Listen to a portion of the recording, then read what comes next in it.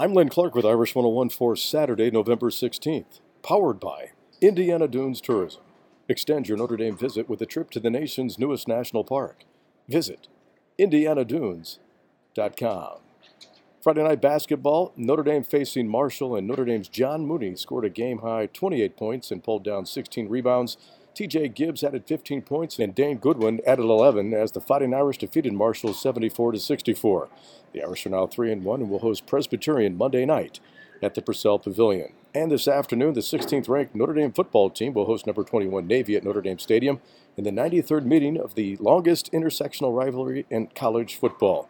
Kickoff time is 2:30 p.m. Eastern Time. That's your Notre Dame update, powered by Indiana Dunes Tourism. On the web at IndianaDunes.com. I'm Len Clark, and this is Irish